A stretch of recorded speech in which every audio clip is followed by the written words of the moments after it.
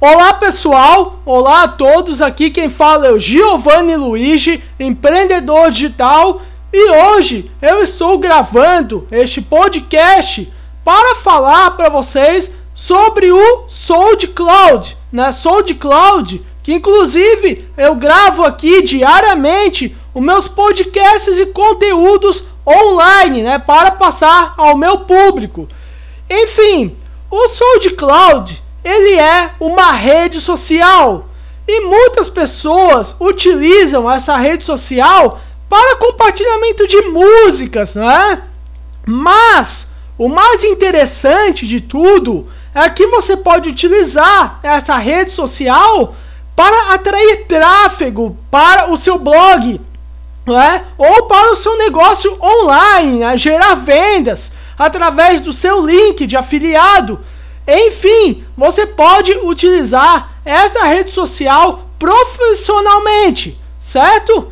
Então, a minha dica para vocês é essa, E muita gente tem me enviado e-mails dizendo que quer ganhar dinheiro com o YouTube, quer gravar vídeos para o YouTube, mas enfrenta uma grande barreira, que é a desenvoltura, que é a timidez, Elas não sabem como gravar vídeos, como lidar em frente a uma câmera, não é mesmo? Então, para essas pessoas que enfrentam essa dificuldade, é que existe também o SoundCloud, Afinal de contas, aqui no SoundCloud, você irá apenas gravar o áudio das suas gravações, Você irá gravar apenas a sua voz, você não irá precisar de uma câmera, Então, é muito mais prático para essas pessoas, que não sabem como lidar com vídeos no YouTube, tá ok? Então,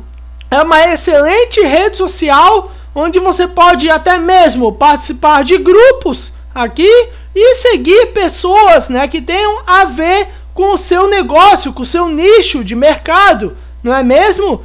Então, você irá poder atrair muito tráfego para o seu negócio e você não vai ter grandes concorrentes por aqui, afinal de contas é uma rede social mais voltada para o compartilhamento de músicas, de áudio.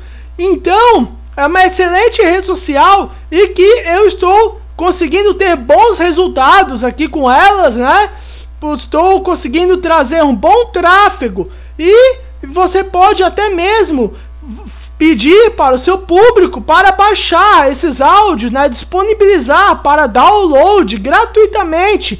E esse seu público, irá poder baixar o seu podcast, aonde ele estiver para escutar, seja no trabalho, ou na sua casa, ou na rua. Enfim, é uma excelente rede social e que pode trazer muito tráfego para o seu negócio. Como ganhar dinheiro com o SoundCloud? Então faça a sua conta gratuitamente aqui nesta rede social. Tá ok, pessoal? Então é isso aí. Espero que tenham gostado.